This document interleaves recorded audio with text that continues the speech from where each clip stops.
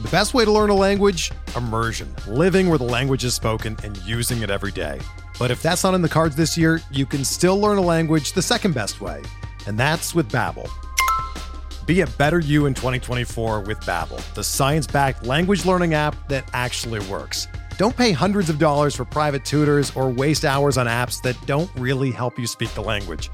Babbel's quick 10-minute lessons are handcrafted by over 200 language experts that help you start speaking a new language in as little as 3 weeks. Babbel's designed by real people for real conversations, and their tips and tools are approachable, accessible, rooted in real-life situations, and delivered with conversation-based teaching, so you're ready to practice what you've learned in the real world. Here's a special limited-time deal for our listeners. Right now, get up to 60% off your Babbel subscription at babbel.com/Blue Wire. That's 60% off at babbel.com/Blue Wire, spelled BABBEL.com/Blue Wire. Rules and restrictions apply.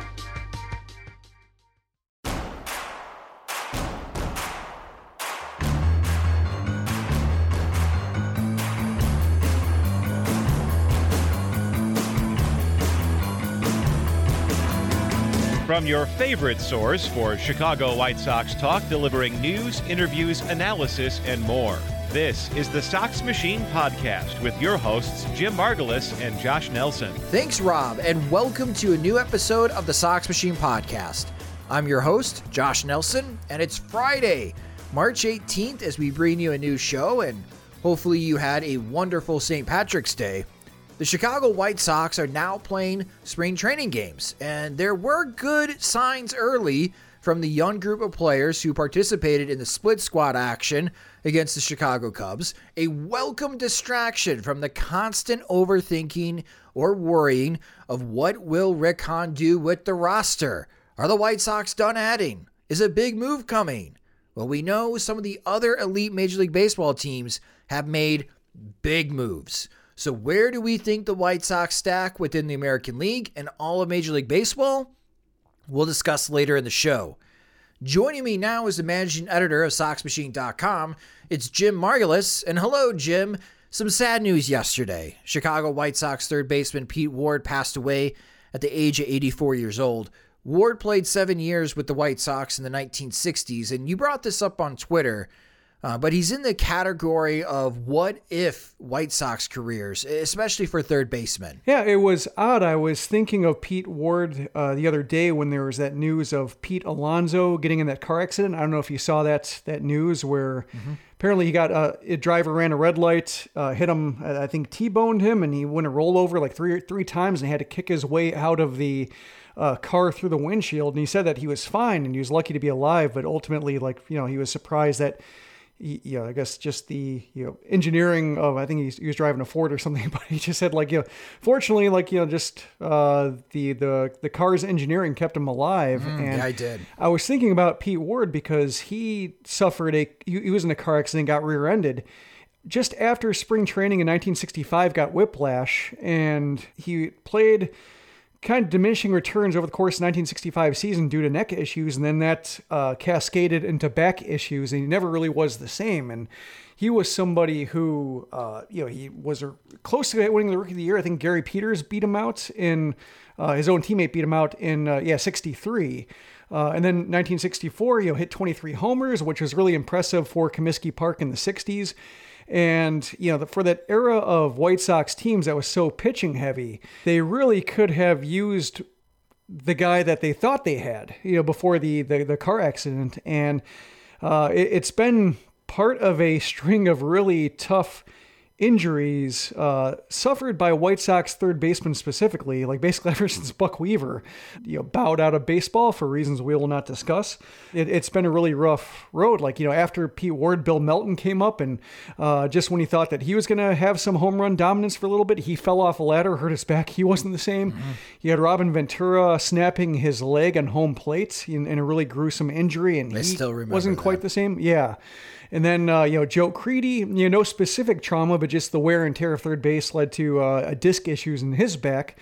And then you have, Yoan Moncada, depending on, what his career looks like. Hopefully this year is the year he puts the COVID talk behind him. But that's another very, specific case to third baseman that could only happen in the specific era he's playing. And then, even, looking down to Jake Burger with the double ruptured Achilles and watching him play today and seeing him run down the first base line at Camelback Ranch still brings to mind just the way he did not complete that trip down the first base line and ultimately set off 3 tough years for him. So yeah, just third base for whatever reason has been a cursed position, and Ward's one of those stories where just he never got a chance to, basically what he did through 63 and 64, his first 2 years were great. You're talking about a 6-win season. They didn't talk about seasons in terms of wins above replacement, but given how tough Comiskey Park was to hit in the 60s, you really have to take those contextual numbers to get an idea of just how good he was. And unfortunately, because of that car accident and then everything that happened after, just never could sustain that. He was like a 280, 290 hitter. And then after, the car accident, you hit below 250 the rest of the way, and just the rest of his numbers sagged along with it. And all those White Sox teams, they had great pitching, but they needed every bat they could get. And unfortunately, just Ward's was not available. Yeah, Pete Ward's 6.3 WAR season, according to Baseball Reference in 1964, is still one of the best single season wins above replacement for White Sox third baseman in franchise history. And just a bit of sad news, because when I was speaking to Roy, my future father-in-law, the 1959 White Sox were his first team growing up. And he remembers vividly the 60s White Sox and going into the 70s White Sox teams. And I know Pete Ward is also very popular in the Sporcle quizzes that Ted Mulvey makes on Sox Machine every Saturday morning. And it's just the sad news that Pete Ward passed away at the age of 84 yesterday on St. Patrick's Day, March 17th, 2022. The Chicago White Sox were in action yesterday as well. Split squad action against the Chicago Cubs. So one squad went to the Cubs spring training home and the other stayed at Camelback Ranch. Jim was lucky enough to watch one broadcast because I do not have the marquee channel. So I was watching the NBC Sports Chicago broadcast. So Jim, I'll start with you as far as the spring training action. The White Sox won both games. They won one game 5-2. That's the game that I watched on NBC Sports Chicago. And the game at the Chicago Cubs spring training facility, the White Sox won 4-3. So what were some of your first impressions of watching the first spring training game? Well, I was flipping back and forth between the two games based on, when the lineups were coming around, who was in it, who was coming up. And I think it's probably at this point more instructive to watch hitters than pitchers, because the pitchers they were rolling out were mostly either guys getting work in or guys who are NRIs, not expected to factor into big plans. So nothing really to be gained. So basically, I just want to see the prospects, because one of the unfortunate things with the shortened spring training is that, it's less time for these guys to get some reps, with coaches watching them against, pitchers of varying quality. So you like to see them notch something, because I always feel bad for the guys who are coming up from, high A or double A trying to make their first impression, and they go like 0 for 8 with 6 strikeouts. And then they have to start they're among the first cuts, and then they have to, try to rebuild it in Birmingham or Winston-Salem or whatever. So I like seeing at least something to take back with them, even if it just might be more, I don't know if I'm making that up. I don't know if players care about that much. Perhaps, if I go to Birmingham or something, I'll have to ask somebody that, like, how much do those at-bats count? Something I always wondered, and I always forget to ask that. I would just think that you'd like to have, like, a little bit of a victory. So along those lines, I thought it was a great day for that. You had Miker Adolfo homering. You had, in a really good at-bats, you had Brian Ramos homering. You had Yoelqui Cespedes homering. You just had even Zach Remillard, who's really, I like him because he's an upstate, he's a Capital Region New York guy. From Cohoes, New York. So I've always been a fan of him. Just I always like mentioning him.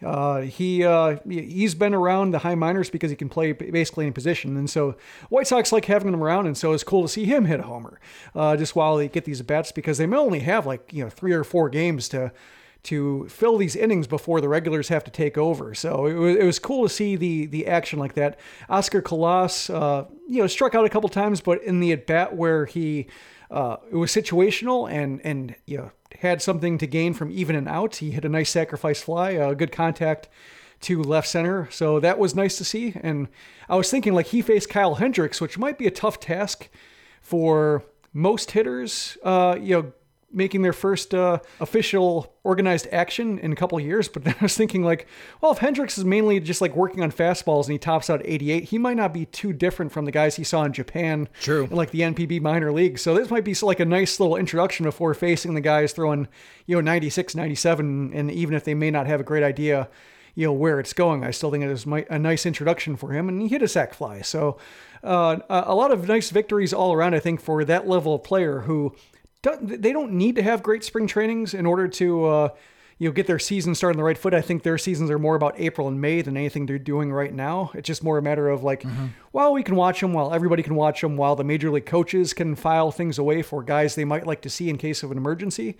A number of players kind of notched those little victories. Yeah, Liam Hendricks was the only pitcher who appeared in either of the games that we're going to see part of the White Sox 26-man roster or 28-man roster, depending if Major League Baseball does approve roster expansion to start the season. Hendricks went 1 inning, allowed just 1 hit. It was scoreless, didn't strike out anyone, did not walk anyone. Andrew Vaughn also hit a home run, and I did see that home run.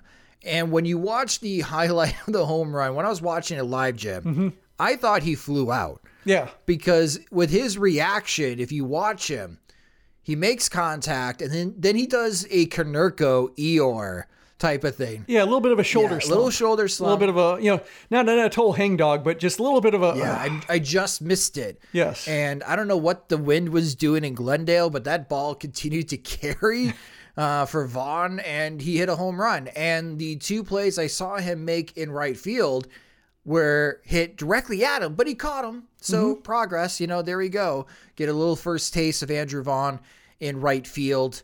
And I'm curious to just know moving forward, especially in these few games that's coming up on the schedule the next week, how much time we're going to see Vaughn in right field. Because spring training, the results don't matter, right? Because there's really nothing to take away. We've been doing this for 9 seasons. I always hope that we can get something out of spring training numbers to suggest who's going to break out or who we should be worried about. It really never ends up being the case. Kind of walks and strikeouts. That's a good example. Yeah, that's something to point out.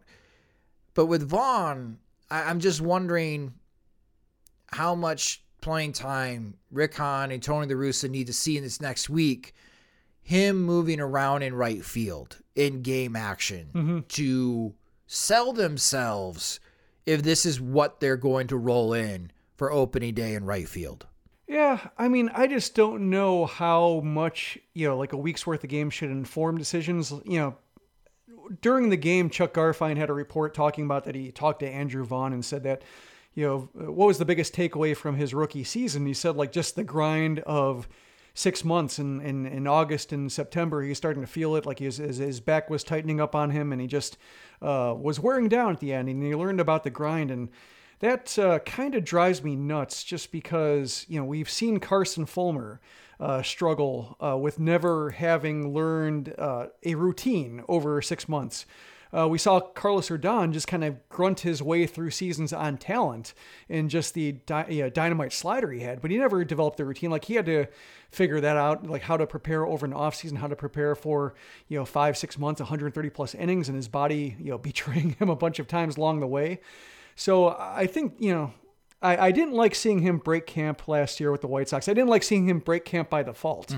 I wanted to see him blocked to open the year, and if he forced his way up, so be it. And this is one of the reasons why, is because I think there is value in having one season in the minors, just to, especially for a guy like Vaughn in college, who you play like, how many games do they play in college? Like 50, 4 games a week? Like 50 to 60, depending on how good your program is and how deep you go into the postseason. And it's like 4 or 5 games a week.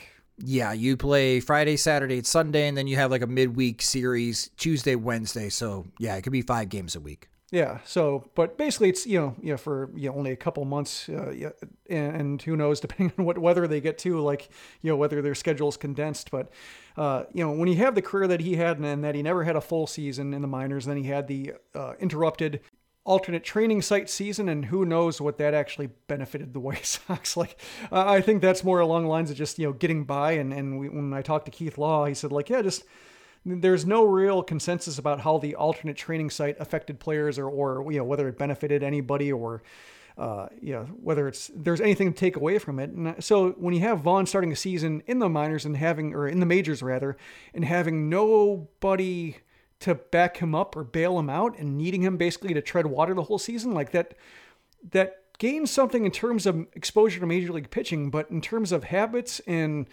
the position to succeed, I'm not sure if it does. So, I think maybe if you're optimistic, you say that, Vaughn learned the hard way, but he learned, and he's ultimately, his plate discipline is enough to capitalize on that learning experience and have a great 2022.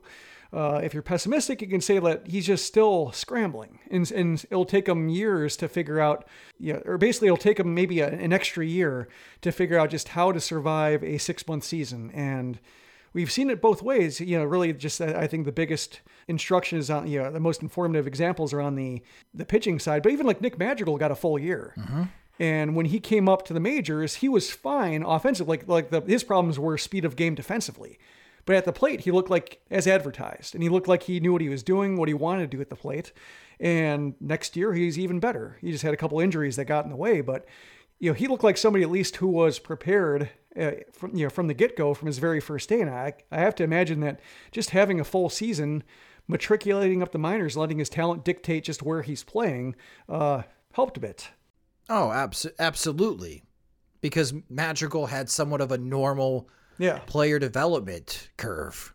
Andrew Vaughn, the thing that's kind of grinding my gears, Jim, and I want to toss in your way and how you feel, but every time I hear Rick Hahn, when he's speaking about Andrew Vaughn, say that we had no other choice but to throw him out to left field after Eloy got hurt, I think is complete false. I think it's a little bit revisionist, because that's not true. As you mentioned, you could have blocked him. Nelson Cruz was available as a DH. Kyle Schwarber? Yeah, Kyle Schwarber was available, and you didn't go pursue them. Instead, we see Billy Hamilton added to the roster later, and Billy had his moments, and then eventually they added Brian Goodwin after, the Pittsburgh Pirates weren't using Brian Goodwin, and then we saw Goodwin have his moments with the White Sox as well. But you as the general manager had opportunities to prevent this type of situation from happening. You just rolled with it because you couldn't think of a better plan. And some of that thinking may be happening now with the Chicago White Sox. We'll get into that for a moment. But there is the whole Gordon Beckham aspect, right? You got to be careful that you don't break this highly touted first rounder, because you broke Carson Fulmer, you broke Gordon Beckham, and they never recovered. And, it does bring up, I'm trying to be optimistic about Andrew Vaughn. I think Andrew Vaughn's going to have a very good 2022 season for the White Sox. But we have to cover all bases using, the baseball metaphor or baseball terminology, and ask the question, what if Vaughn struggles out of the gate? What if he's hitting 220 and it's June 1st and he's got an OPS hovering around 700? Are we going to have the conversation of who can the White Sox trade for in right field? Because your first round pick, the guy who's supposed to take the reins from Jose Abreu at first base, is struggling in the corner outfield spot, and your World Series are bust. Yeah, it's not even so much about being Vaughn specific. It's just more of a matter of like you say ball and air, I say more bats than spots. like the pithy saying I repeat over and over again. It drives me nuts when you see White Sox fans saying, well, you can't sign a Michael Conforto because what about Oscar Colas? And if Oscar Colas demands a spot, that's an awesome problem. Hooray. Yeah. 3 cheers for the White Sox. If we're worried about how Colas can get involved because he's shown everything he needs to show in the minor leagues. And that's not a problem. That's a goal. That's what you want, is to have these who do we choose here? Because, some guy needs the priority lane, and there are just so many options.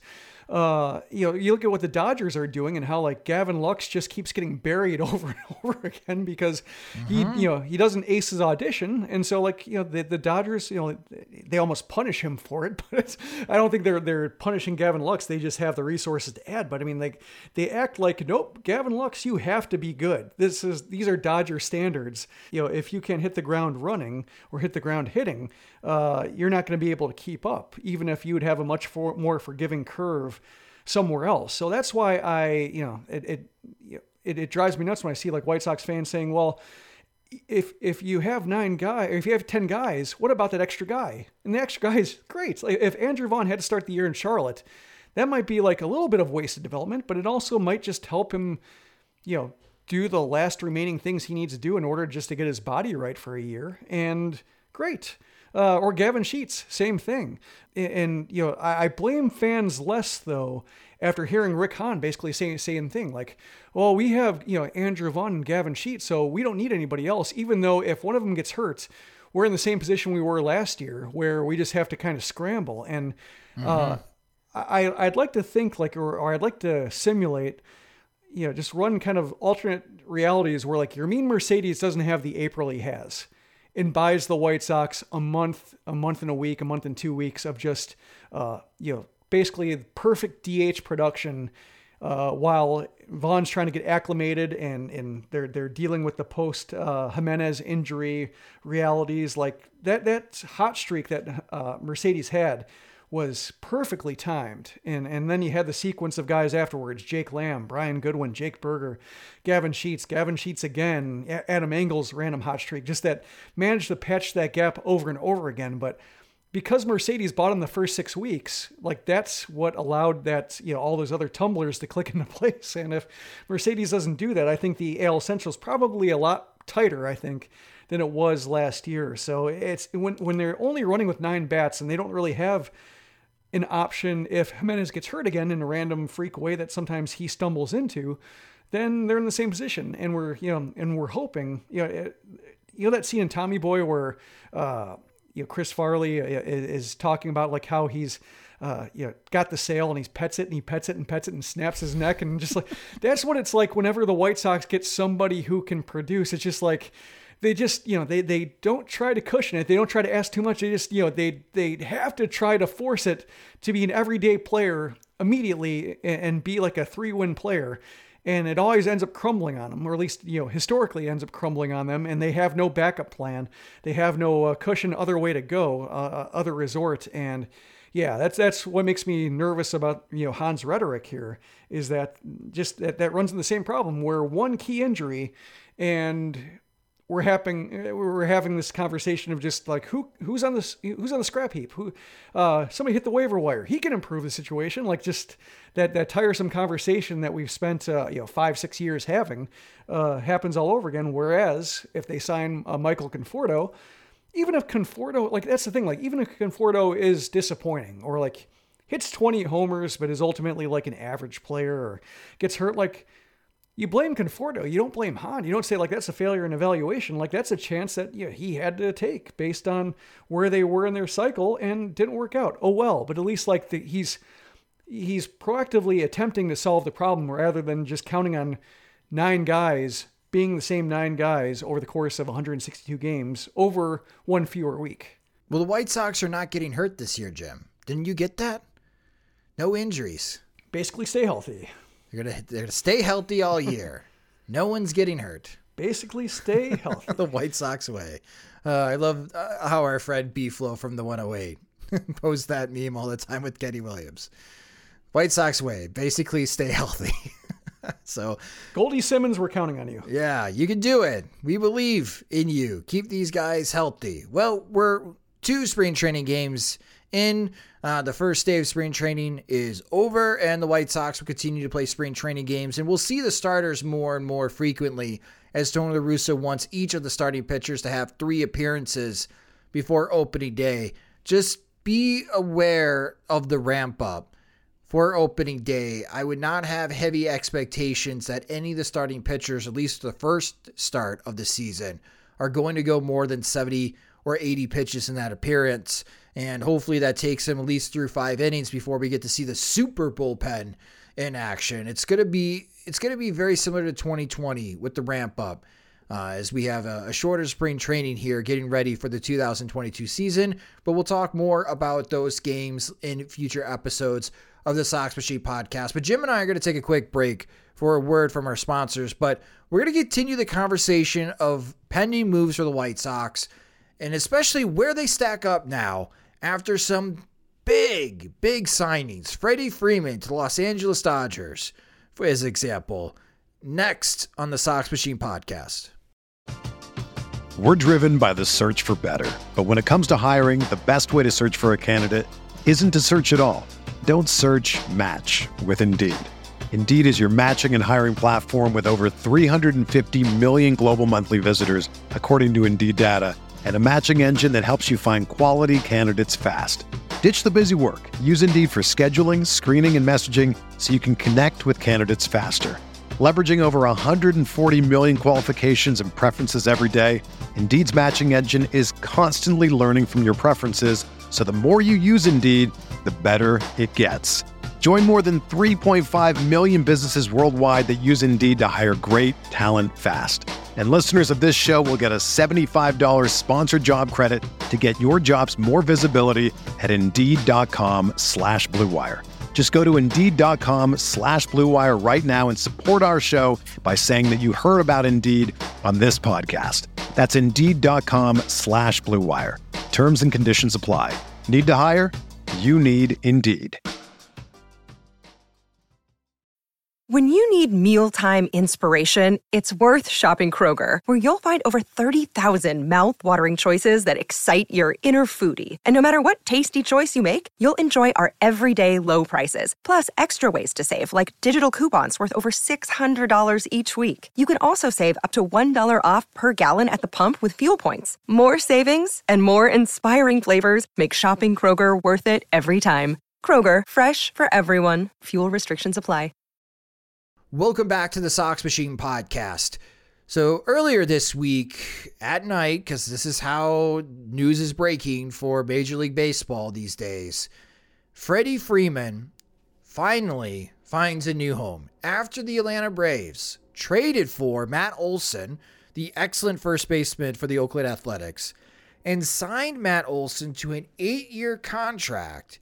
Freddie Freeman decides that he is also going to go home, as he's from Southern California, and he signs with the Los Angeles Dodgers for a 6-year contract. And now the Dodgers lineup looks like the National League All-Star lineup. A.J. Pollock is going to be batting 9th for the Los Angeles Dodgers. And as Jim mentioned earlier, Gavin Lux now is a bench player, as Max Muncy is going to move over from first base to second base, and the Dodgers may not be done yet. And when you go to Fangraphs.com and you look at the depth chart projections and you look at teams win above replacement, which team has the projected highest WAR collectively of all positions, starting pitching, bullpen, and the position players? Lo and behold, it's the Dodgers, number 1. Right now they have a projected team WAR total of 54 wins above replacement. The Yankees, as they made a big trade with the Minnesota Twins getting Josh Donaldson, are right there. The Houston Astros, we're still waiting for them to decide on Carlos Correa, or are they going to pivot because of price and add Trevor Story and have Trevor Story be their shortstop moving on from Carlos Correa? They got the 3rd highest projected WAR total for Major League Baseball at 47.4, and slightly below the Astros are the White Sox and the Toronto Blue Jays. And the Toronto Blue Jays continue to make big moves this offseason as they traded for Matt Chapman to be their 3rd baseman. The good news is that the White Sox, based on projected WAR team total, according to Fangraphs, are a top 5 team in Major League Baseball. But do we really feel that way? And how do we stack the White Sox currently compared to the other teams in the American League and Major League Baseball? So let's have this conversation, Jim, because again, based on the numbers and the projection totals from Fangraphs, the Chicago White Sox are a top 5 team in Major League Baseball, but when you look at the top 5 teams in the Major League Baseball, based on projected WAR team totals, 4 of them are in the American League. So where do you stack the White Sox currently right now with their roster and their projected 28-man roster in the top 5 of American League teams? Well, basically I try to just, name the ones that I feel are certain. And I think based on what we saw last year with the Astros, especially if they somehow, come to an agreement with Carlos Correa, which has been rumored that they could be reuniting, then I would put them ahead of the White Sox. I would put, based on just what they do year in and year out, to put the Rays ahead of the White Sox just because they've earned that, I think, just their sheer excellence. And then I think those are the two teams I feel sure about. The AL East is so tough because they're just going to be beating the crap out of each other. I think that's a tough thing about trying to project where they end up is that division is just brutal. The Red Sox are a good team, but with losing Chris Sale, I didn't see the time that he's lost, but he's going to start the season on the injured list due to a stress fracture in his rib. And, every little bit hurts, I think, when you're talking about this division, because you look at what the Blue Jays are doing. I think they're getting 260 homers out of their projected 9-man lineup now, with Matt Chapman taking over third base. Not even talking about bench players. They're getting nearly or over 250 homers from 9 players, which is nuts. That's remarkable. So I think the White Sox are basically, I would say, in that second tier with the Blue Jays, with the Yankees, who I think have flaws, and I'd maybe put the Red Sox a notch below. The tough thing is that I think when we're looking at the White Sox and discussing them, is we know that, we're aware of what happens, what lurks behind the 9-man lineup. 9-man lineup's fine. If we could feel like Josh Harrison was going to be batting 9th the whole year, Josh Harrison would be fine. I don't think people would be complaining about, him and Larry Garcia splitting time at second base for the entire year. But just, the concern with the White Sox is, what if Tim Anderson gets hurt for a month, or he's had the one stint on the injured list each year that costs him some time. What do they do at the top of the order if he's not there? Or what do they do in the outfield if Adam Engel doesn't stay healthy and Andrew Vaughn continues just be meh and Gavin Sheets gets adjusted to and Jimenez gets hurt? All these realistic scenarios for players that might not hit their ceilings, there really isn't a backup plan right now. So I think we're inherently aware of that. And I guess the good news is we had these discussions last year. What happens when the depth has to be relied upon? And the White Sox had to rely upon some depth, at least position player wise, and it didn't kill them. So maybe that's one reason for optimism, is that we're staring at this, and we've been staring at it for months with no activity because of the lockout, and just getting really, really, really familiar with the weaknesses. I would say my concern is less about position players and more about, they had really good pitching health last year, and they got basically everything they wanted out of everybody except for Dallas Keuchel. And Keuchel is fine. He's not what you want for the investment they made, but he helped turn the rotation over. He crosses days off the calendar. I think there's a use for that, for starters, as long as you have Lance Lynn and Lucas Giolito and Carlos Rodon being a Cy Young finisher above you. That's, Keuchel served a purpose. But if Keuchel continues to decline and Lance Lynn keeps getting banged up and there's any health regression from the other guys, that's where it gets trickier. So I think that's where I'm looking at this team and saying that next wave of talent in the minor leagues is not quite ready yet.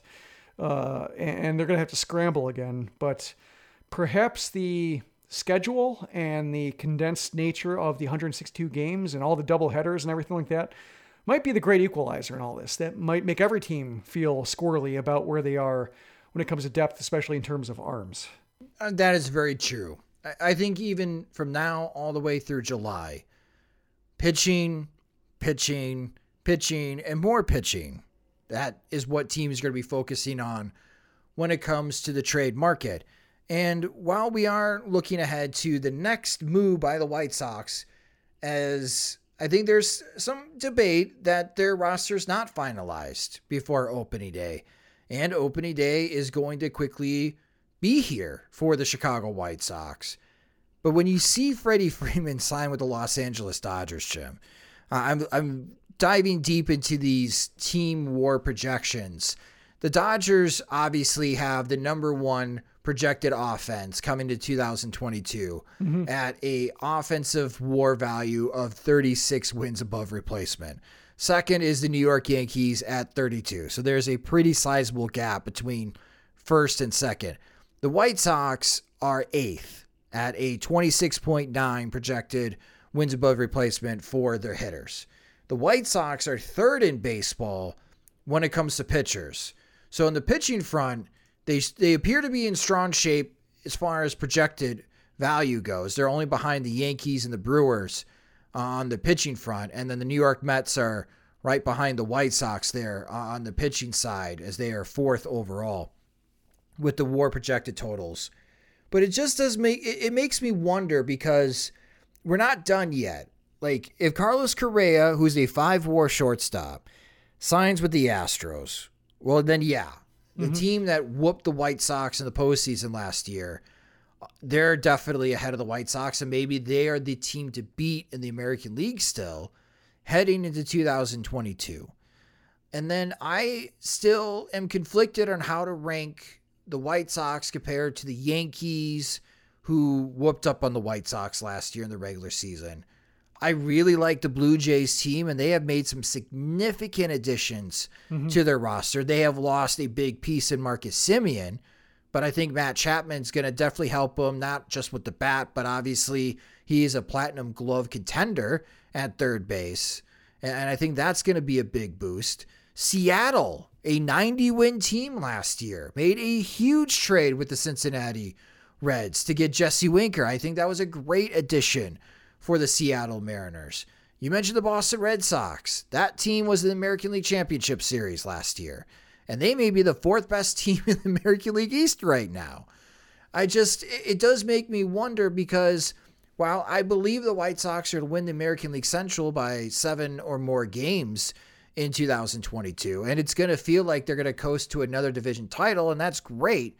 But if the expectation coming from the Chicago White Sox front office, in particular Rick Hahn, is World Series or bust in 2022, they still need to make a World Series or bust move, because we are seeing the other elite Major League Baseball teams, like the Dodgers signing Freddie Freeman, make these types of moves.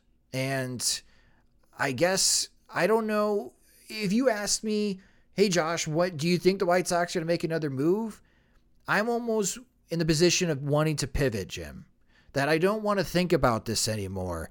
And I'm just going to resign to the fate that, yes, I think this is the White Sox 26 or 28-man roster, if they do expand rosters, on opening day. I do not expect Craig Kimbrell to be traded, and I do not expect the White Sox to sign Michael Conforto. And for our listeners right now, that's going to break their heart. That's going to be disappointing. It kind of feels somewhat like the whole Manny Machado flirtation in 2019 and other past free agents as well, that this makes too much sense for it to not happen, but it hasn't happened yet for XYZ reasons that we are not aware of. And because it hasn't happened yet, I'm just led to believe that it won't happen. Yeah, you mentioned Kimbrell, and that's, something somebody I find fascinating. And the situation I think is really awkward, because he talked to the media today and says he wants to close or feels like he can, but he'll do anything that the White Sox ask him to, because the talent is the talent, and he still has to prove himself to the White Sox. But he expected to be traded, and I think Rick Hahn expected him to be traded, and we've never heard Rick Hahn talk about trading a guy so openly as he talked about with Kimbrell.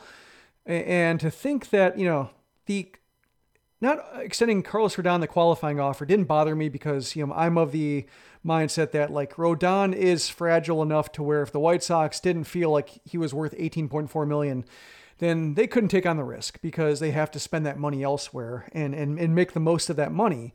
So if they thought there was even a 25% chance of him doing that, I respect the choice they made if they just thought that was a risk they didn't want to get stuck with. My problem is that then, if Kimbrell, they take on his $16 million contract when they didn't have to, and with the thinking of they can move him and they can't, and they're stuck with him, then that's almost like misreading two markets. And, why'd you, it just makes the Kendall Graveman acquisition weirder, the Joe Kelly acquisition weirder. It just means so much, it casts such a question over multiple other signings in the winter that makes me think like this is like a cascading just disaster almost. Yeah, I think having one extra reliever is not necessarily a disaster, so they might be overstating it, but just like one mistake that is cascaded into something bigger that might actually compromise other parts of the roster. And, when you look at the White Sox roster, and I try to approach it, kind of like, if you're talking about like watching a football game and your team is playing defense and the other team punts on 4th and 2, you say, phew, like I'm glad they didn't go for it on 4th and 2 because I don't want to see them. Yeah, I'm happy they raised the white flag. Like I kind of look at, additions that way as like, if I'm the Twins or I'm the Tigers and I want to put a dent in this division, if I'm looking at the White Sox and they pass on Michael Conforto, I'd say, phew. And if they, if they sign Michael Conforto, I would say like, well, I guess we're going to set our sights on 2023. Like, I think that would be just a kind of defeating move that said, oh, the White Sox really are taking it seriously. They're looking at like stomping on this division like a smoldering cigarette, basically making sure it's out and can't do any damage. And that's why I think, beyond just Conforto would be great. Like, I think it just sends that message that, oh, they're looking beyond the division. They're looking at just this, diverging picture of Major League Baseball and the haves and have-nots and the ones going for it and the ones that are just punting until a better window opens up. And I think that's a case where the White Sox could be one of those teams where if they sign Conforto to even 1 year, like I don't care about the draft pick at this point. I think this year is too important. And you watch what they've done with second round picks recently. Gavin Sheets is really the only victory the White Sox have had among their second round picks that, sure, give it away. Sign Conforto for a year. Who cares? Like, this is the year for them to do something awesome and fun and look every bit the fearsome lineup and deep and modular lineup, the way you look at the Blue Jays and the Yankees and the Astros, just like, oh, there's no rest. Even if it's 8-9-1, I don't feel comfortable about posting a 0 if I'm the other team. That's what I think I'm looking at this team. And that's why I keep, I'm tired of talking about it too, but I think it's still important to talk about and still important to emphasize just like the stakes and just what it means and where the White Sox are. And if Craig Kimbrel, a pitcher Rick Hahn didn't even want, is the one compromising this, and everybody has to kind of grit their teeth and make it work, that's just that's bad. It is bad. Yeah, it's just not terrible, not something they can't overcome, but bad and objectively so. So when it comes to Craig Kimbrel, this is my thinking now. They need to have a self-imposed deadline that if we can't move them by April 1st, then we need to move forward with Kimbrel being part of our bullpen at least through April. Like, you just need to have a change in mindset. Listen, we can't make a trade work. We're 1 week away from opening day. Tony, you got Kimbrel. Use the remaining days of spring training camp to get your bullpen in a situation to be ready, because you're going to need to lean on the bullpen at least for the first couple of weeks while the starting pitching ramps up to their normal workload. We're keeping Kimbrel because it's going to make our bullpen better. And if someone's closer blows out their arm and they need Tommy John, or come July that you can maybe flip Kimbrel for someone else. I can't think of anyone right now to patch up right field, or if second base is still a disaster, you can look there as one of the rare major leaguer for major leaguer swaps as far as rentals for the rest of the season. But I would give, if I was running the White Sox, to give ourselves 2 weeks. We got 2 weeks to figure out if we can trade Craig Kimbrel. Come Friday, April 1st, if we cannot trade Kimbrel, if nobody wants him for the price that we're willing to move him, then we need to keep him. You need Kimbrel in your super bullpen and get through April and dominate late into games and stop having this as a distraction. It's still going to serve as a distraction. Kimbrel's still going to be asked about these questions in the next couple of weeks throughout spring training. Or if Kimbrel looks terrible, or even if he looks great during spring training, is he showcasing for other teams using, or I should say borrowing Kenny Williams' quote, in spring training, you're just not auditioning for the Chicago White Sox. You're also auditioning for the other 29 teams, and Kimbrel's in this situation when he's pitching during spring training. But that's my thoughts on Kimbrel is you have 2 weeks to figure out if you can trade him. And if you can't, come April 1st, just keep them and just have them pitch in high leverage situations, late innings, and try to take advantage of this super bullpen you built. Yeah, and for the time being, have a moratorium on any future Hall of Famer talk while we're talking about a guy who, whose reason for struggling is not throwing his preferred inning.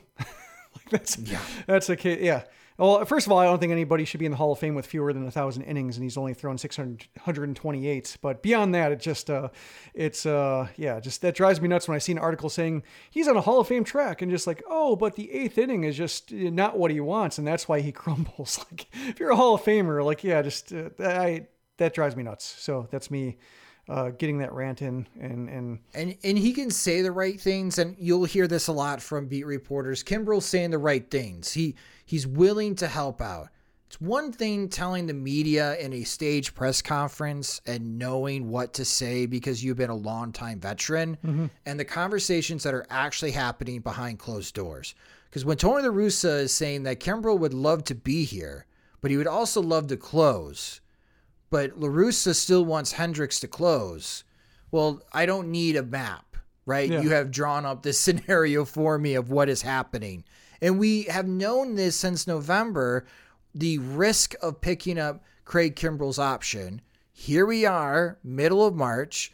Rick Hahn still can't find someone to take on Craig Kimbrel. I don't even know if the White Sox internally can agree upon eating any of Kimbrel's contract in any type of swap. I can't imagine what they could possibly get in return that helps the White Sox this season, swapping out Craig Kimbrel to whomever. But you also have to be careful because, as you mentioned, Jim, everyone's concern is pitching. If trading Craig Kimbrel to the Tampa Bay Rays, for example, makes them better, well, that will hurt you later in the season. It could hurt you in the postseason. If Kimbrel bounces back to his first half 2021 version of himself with the Chicago Cubs, now you've hurt yourself. So that's why I'm saying you got 2 weeks. If you can't trade Craig Kimbrel by April 1st, keep him and go with your super bullpen and deal. And Tony La Russa, who's getting paid the big bucks and he was brought in to help win a championship for the Chicago White Sox with all of his experience, can figure out how to balance all the personalities and attitudes and roles in that bullpen. Yeah. Yeah. That's how I feel. I have nothing more to say.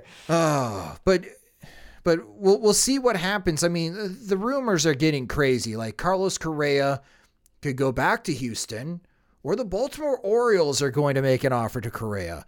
And while you think that's insane, Chris Bryant signed with the Colorado Rockies is kind of insane. And that happened. And if Conforto doesn't sign with the White Sox, the Mets are not bringing him back. So I have no idea where Michael Conforto is going to go. And Nicholas Castellanos is rumored to be weighing offers from the Philadelphia Phillies. Makes sense. They need more bats. And now they got the DH they could take advantage of. Or the Miami Marlins. Well, the Marlins signed Avi for 4 years. So they've already made their half move. Well, they think it sounds like in Miami, Avi might play center field, which I'm going to have to watch some Miami Marlins games if that happens. I need to see Avi in center field for the Marlins. That's the other side of this conversation as well, Jim. And I was on CHGO's White Sox show with Herb Lawrence and Sean Anderson, and we had this conversation, and I brought up this talking point. I'd like to get your thoughts on it, and this would be a good place to wrap up as far as this episode. Why do you think Michael Conforto hasn't signed yet? Not so much why haven't the White Sox signed Michael Conforto.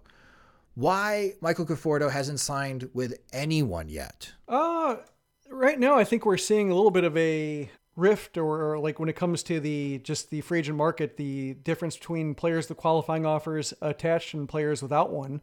And given that he's a Boras client, we've seen Boras clients go months into the season before signing, or we've seen occasionally, as good as he is, sometimes players with the qualifying offer attached to aren't coming off great situations, or might be coming from a position glut, just struggle. Like Mike Moustakas was really like one of, I could think of the cautionary tales of just Boras's hard bargain driving and the deal he had to settle for until he could re-enter the market without the pick attached. So I think sometimes when there is compensation attached and Conforto's coming off just kind of a pedestrian season, where he had some of his underlying skills were still there, like still the ability to get on base, still the ability to hit the ball at the park, but just, played fewer games than you want, only hit 14 homers, like just wasn't a great season. I think that's the situation where Boras could just be still trying to get him that offer that saves face, that tries to get more than more than the qualifying offer, or more than 2 years or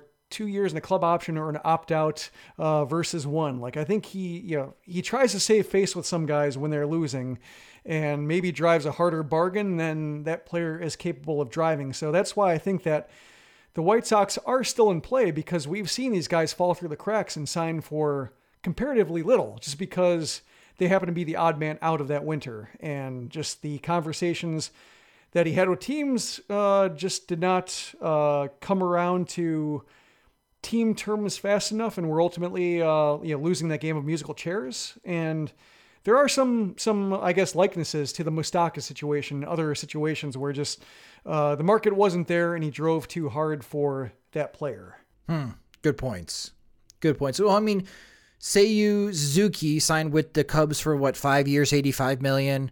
Kyle Schwarber just signed with the Philadelphia Phillies for 4 years, around $80 million. Ultimately, that's what any team may be comfortable signing Conforto, even though Boras can make whatever case that he wants, that Conforto should get more money than Suzuki and Schwarber.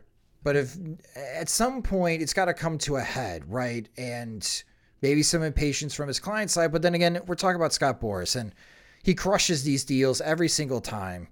And that's why he's the best agent in Major League Baseball, and he gets all the players paid. They wait until they get what they're asking for. And when they get it, then they sign. And if they don't get it, then they wait. Yeah. And it could also be just like he's waiting for an injury. That could also be a situation where I think was it Prince Fielder? I'm trying to think. Yeah, I think it was Prince Fielder signing where Victor Martinez got hurt. Yes. And they pounced. Or no, was it Victor Martinez? Yeah, I'm trying to think which order it was. Yeah, and that was a case where like, oh, there's your job. Yep. They're going to Detroit. The case where, yeah.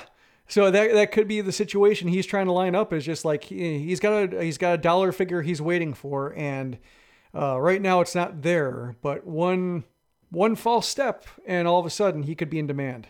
And we haven't even talked about Oakland's situation with their starting pitchers, as we still wait to see what the fate is with Sean Manaea and Frankie Montas. You got the Twins, you got the Royals, and I think I read somewhere that even the Tigers have inquired about Frankie Montas, so you got some competition on that front as well. There's still some moves to be made. If the Twins and Trevor Story. Yeah, the Twins and Trevor Story as well. Other teams are improving. The White Sox, again, I want to make this very clear. I believe, as is, they're going to win the American League Central by 7+ games. That's how much I like this roster. But we're having this conversation comparing them to the elite teams in Major League Baseball. Because if you truly believe in 2022, it's World Series or bust, you are seeing the other elite teams make some significant moves post-lockout. And all we have seen the White Sox do post-lockout is sign Joe Kelly, who will not be available on opening day because of injury, Josh Harrison, and Vince Velasquez. That's not World Series or bust. Yeah, the moves don't have it's just when you're signing multiple infielders, multiple utility infielders, and multiple mid to high leverage guys. I would see like, mid leverage guys. I think, basically Kelly, you're not expecting him to close. Graveman, you're not expecting him to close. So I'd call them more mid leverage. Like, if you're just signing multiples of those players, it feels like either you're supremely comfortable with the talent on hand, or just you're pursuing the value you're feeling, you feel comfortable assigning, but everything else makes you nervous. Yeah, it's quantity over quality. Yeah, or you just have your wheelhouse. You have your I understand what this is worth. I'm gonna keep getting this. You look around your house and say like, oh, yeah, I know a TV bargain when I see one. Now all of a sudden my house has 13 TVs. I know nothing about cars. I can't get anywhere because I'm uncomfortable buying a car. That's kind of how it feels like. You're buying like items because, I kind of feel like that way in a record store when I see like a record I already have and say like, oh, that's such a good price. I want to get it just so I can have the satisfaction of buying it. And I realized like, oh, I'd go home and I'd have one copy I don't play. Like that's kind of how I think Han is kind of approaching this, rather than looking for new music or branching out into just upgrading his system. He just keeps buying the same records over and over again because like I know value when I see it. Well, for our future episodes, the next 3 episodes, we're going to be starting our season preview. So we'll still be waiting to see what the White Sox are going to do as far as their final roster construction. But here at Sox Machine, for the podcast, we're going to be moving forward, and we're going to be doing our 2022 season previews, looking at the projections, trying to come up with what we think is going to be the 28-man roster, how the infield is going to look, the outfield, the starting pitching, and the bullpen as we continue our coverage leading up to opening day 2022 on Friday, April 8th, as the Chicago White Sox will be traveling to Detroit to face the Tigers. But that will do it for this episode of the Sox Machine podcast. And I also make note of the White Sox do make a significant move. There's always a Twitter Spaces that I host, but Jim and I will also do emergency podcasts as well that you could look forward to. I'm going to be on vacation, however, from the 24th through the 30th. So I'm pretty certain there's going to be a significant move the White Sox make as I am away. But Jim will have you covered on SoxMachine.com. And of course, you can follow us on Twitter at Sox Machine. But thank you guys so much for listening to this episode of the Sox Machine podcast. If you just discovered Sox Machine or you've been a longtime lurker of Sox Machine, you can help support us at patreon.com/Sox Machine, where our Patreon supporters, they get more. They get exclusive content, they get ad-free versions of the podcast and website, and they get the first opportunity to purchase our Sox Machine swag. And speaking of swag, I'm wearing my shirt, the Bappin shirt, and I already got a couple comments on it, good comments about it, so I appreciate it. But how are we doing on the shirt front, Jim? We have a couple medium and a couple larges. All right, so we got and that's 4 all that's left. And I do have another shipment of the spring training caps, the North Face caps, coming. I just got notification that it's in line for production, so it should be here within a couple weeks. Probably have about 10 or so that'll be going on the store. So as always, Patreon supporters will be getting the first notice of when they're back in stock. And another announcement to make for our Patreon supporters. I run, with the help now of a couple of our Patreon supporters, thank you guys so much, a 30-team fantasy baseball league that is only for Sox Machine Patreon supporters. We have 1 spot open as you are listening to this. It may not be open by the time you listen to this, but still you can acquire if you are a Sox Machine Patreon supporter. So some additional incentive. And a glutton for punishment. And a glutton for punishment. It is not an easy league by any stretch of the imagination. But again, you can sign up at patreon.com/Sox Machine, where monthly plans start at $2 a month and you save 9% off annual plans. You can subscribe to the Sox Machine podcast wherever you listen to podcasts, like Apple Music and Spotify and Amazon Music as well. And the Sox Machine podcast is a production of SoxMachine.com, your home for all things Chicago White Sox baseball and part of the Blue Wire Podcast Network. Alongside Jim Margulis, I'm Josh Nelson. Thanks for listening.